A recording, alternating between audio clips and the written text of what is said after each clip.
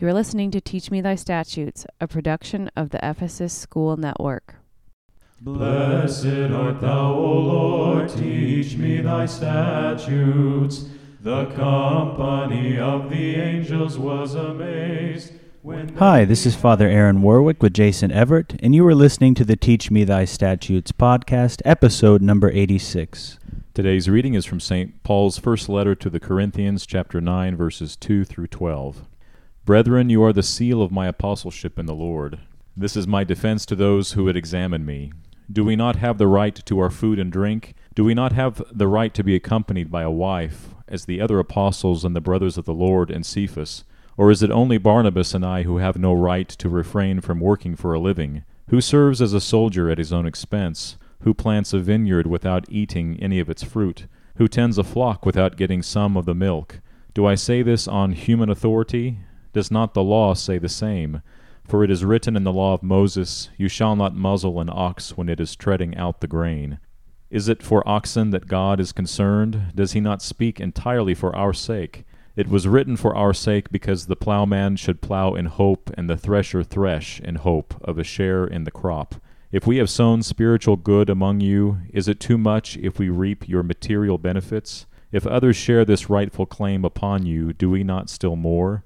Nevertheless, we have not made use of this right, but we endure anything rather than put an obstacle in the way of the gospel of Christ.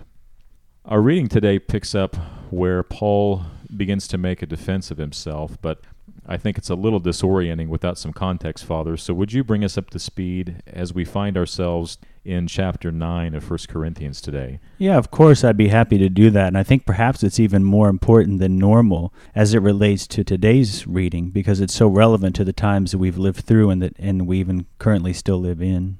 What do you mean by that, Father? Well, if we take a step back to 1 Corinthians chapter 8, because what Paul is doing here in chapter 9, from which you just read a minute ago, is simply a continuation of his argument in chapter 8. I see. So what was his argument in the previous chapter? His argument there is one that's rather famous in biblical and theological circles because it was an extremely important aspect of Paul's teaching.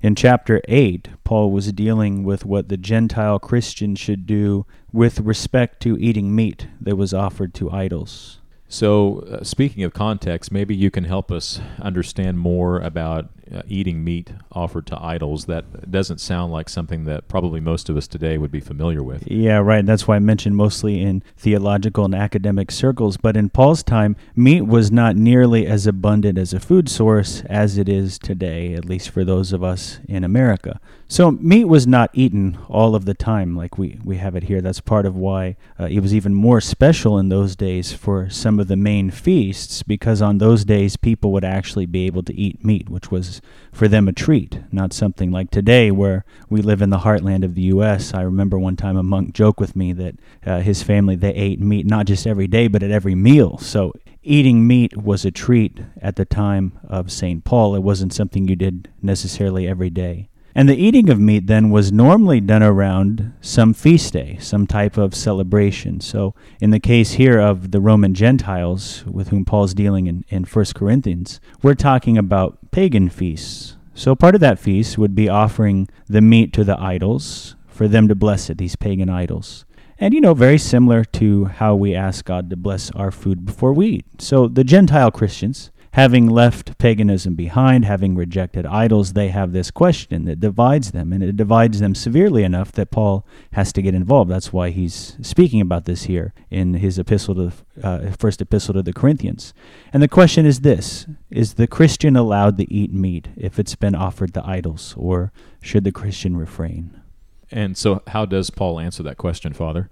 Paul says that in and of itself, it's absolutely not a problem at all for the Christian to eat the meat that's been offered to idols. And what is it then that makes it okay? Because the idol is not a real God. Paul's argument is that there's only one real God. The idol's nothing. In other words, Paul is saying that by refraining from eating the meat simply because it was offered to idols, it's sort of like you're giving that idol legitimacy. But to Paul, the idol's nothing. There is one and only one God, the God of Scripture, who has no image besides humans he created in his own image, and that God has no idol. So Paul just completely dismisses it. He says it's fine to eat the meat offered to idols. I appreciate the explanation relating to eating meat offered to idols.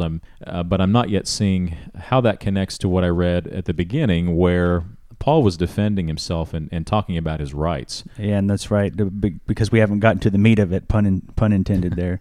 Haven't got to the meat of chapter 8 yet. Okay, well, so then what is the meat, Father, the meat, the central teaching of chapter 8 then? Yeah, as we said, Paul told the Gentile Christians that they had every right to eat meat offered to idols because the idol's nothing. It's just wood or stone, whatever it's made of. So go ahead, give thanks to the one and only biblical God, and then eat it for your nourishment. But chapter 8 of 1 Corinthians shows that we as Christians cannot just be concerned with our rights. It shows we have to be concerned also about taking care of others. We have to think about how exercising our rights might negatively impact others. And so that's what Paul deals with throughout chapter 8.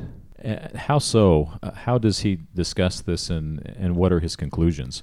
Yeah, so he begins by saying, of course, you have a right to eat meat offered to idols, but if it offends your brother who's weaker in his faith and has a weaker conscience and thinks that you shouldn't be doing this, then you should abstain. And the reasoning that Paul gives for that is that you should not do something that you know is going to offend or bother your brother in Christ, even if you have a right to be doing what you're doing. And Paul points to the greatest example for the Christian, of course, Jesus Christ. And how does Paul use Christ as an example here? He mentions that Christ died for the weak in faith. Now, Paul doesn't say this, but obviously implicitly, we can say that Christ had a right to live. He was sinless. Yet he chose to die for the weak in faith, for the ungodly. And so Paul picks up on that. And I want to read the last 3 verses of chapter 8 for you. And I'm quoting here, "Because of your knowledge shall the weak brother perish for whom Christ died. But when you thus sin against the brethren and wound their weak conscience, you sin against Christ. Therefore, if food makes my brother stumble, I will never eat meat again, lest I make my brother stumble." It's the end of the quote. And I highlight the word therefore. As I've pointed out recently, Paul tends to argue his case like an attorney. It's always extremely important then to listen to what Paul says after the therefore. So let's hear it one more time. Therefore, if food makes my brother stumble, I will never eat meat again, lest I make my brother stumble. Thank you, Father. I think this is making a lot more sense now. And in chapter 9 that I read at the beginning of the episode, Paul was arguing about his rights. He was arguing he had the right to marry. He was arguing he had the right to be paid so he could continue his ministry. And he mentioned several other rights he had, but which he did not exercise for the benefit of others, for the benefit of more people being able to hear the gospel message. So it seems to me from what you shared about chapter 8 that Paul is simply highlighting his own life and his own ministry and how he has been following that same principle he's trying to teach the Corinthians in chapter 8. Yes, precisely, Jason. That's exactly what Paul is doing in chapter 9. He's continuing from chapter 8, demonstrating to the Corinthians this important Christian principle, that just because we have a right to do something doesn't mean we should do it. And more specifically than in this case, even if we have a right to do something, if it causes a brother to stumble, especially a brother or sister in Christ who's weaker in the faith, then we should abstain from doing it, even if we have a right to do so in the abstract. Very good. So now you mentioned earlier that you thought this lesson was important for the times that we've lived through and we currently are living in. Could you explain why you said that? Yes, we've lived through, in some ways we continue to live through, a global health pandemic. And among many Christians during this pandemic, there's been a lot of talk about what we have the right to do. And I especially, of course, speak of those of us living in America who have these constitutional rights and so forth that our country promises. So many Christians have talked about our right to assemble, obviously an important right. Others have talked about a right not to wear masks or to not be vaccinated. And obviously, as an American, I think it's important that we protect and uphold people's rights. But first and foremost, we should be Christians, not Americans. So to say this differently, we should not be Americans who happen to be Christians. We should be Christians who happen to be American. And in that respect, it's been disappointing to me how many Christians have spoken only about their rights and not about their responsibilities and duties to their brethren, to their fellow Christians and other members of society. Because as Paul noted, we may very well have rights, but as a Christian, we should only exercise them in a way so as not to cause others to stumble, or in this case, to cause others to feel unsafe in our churches. And when I hear people talk about how those who felt unsafe were allegedly weaker in their faith, at least that was the implication, if not outright what they said, then I think about this passage from St. Paul, 1 Corinthians 8 and 9. Again, something considered by scholars to be a seminal teaching of Paul. And I think, where did we go wrong? When did we become so obsessed with our own rights that we dismiss Paul's teaching to give up our rights, as Paul himself did, as Jesus did, to ensure we do not leave behind or cause to stumble those that we may view as being weaker in the faith? But I do want to end on a positive note. I was very glad to see Metropolitan Hilarion of the Russian Church come out recently and speak about how we as Christians, speaking specifically to Russian Orthodox Christians, but in broadly speaking, how we as Christians have a duty, we have a responsibility to care for others during this pandemic. How we often as Christians must give up our own rights for the benefit of others who are physically or perhaps even spiritually weaker than us. Thank you, Father. Today's discussion began by looking at the previous chapter of 1 Corinthians to identify the beginnings of Paul's argument in chapter 9. There we find Paul answering the question of whether meat offered to idols should be eaten by Christians. Paul explains that this is not a problem for a Christian because the idol is not God, and in refraining from eating the meat, you would give legitimacy to the idol.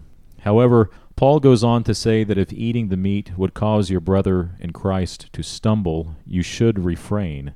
Paul is instructing us that even though we may have the right to do something, it does not mean that we should. If it will cause our brother or sister to stumble, especially someone who is weaker in the faith, we should abstain from doing it. The global pandemic has brought this issue sharply into focus.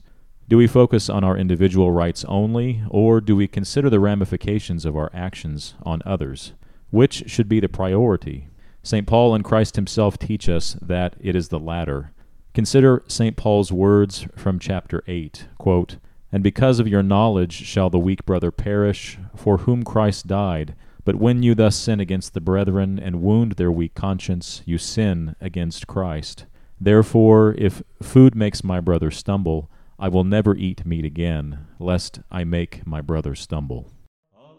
Thank you for listening to Teach Me Thy Statutes. We hope you tune in next week for a new episode. Alleluia, alleluia, glory to thee, O God. Alleluia, alleluia, alleluia, glory to thee, O God. O our God,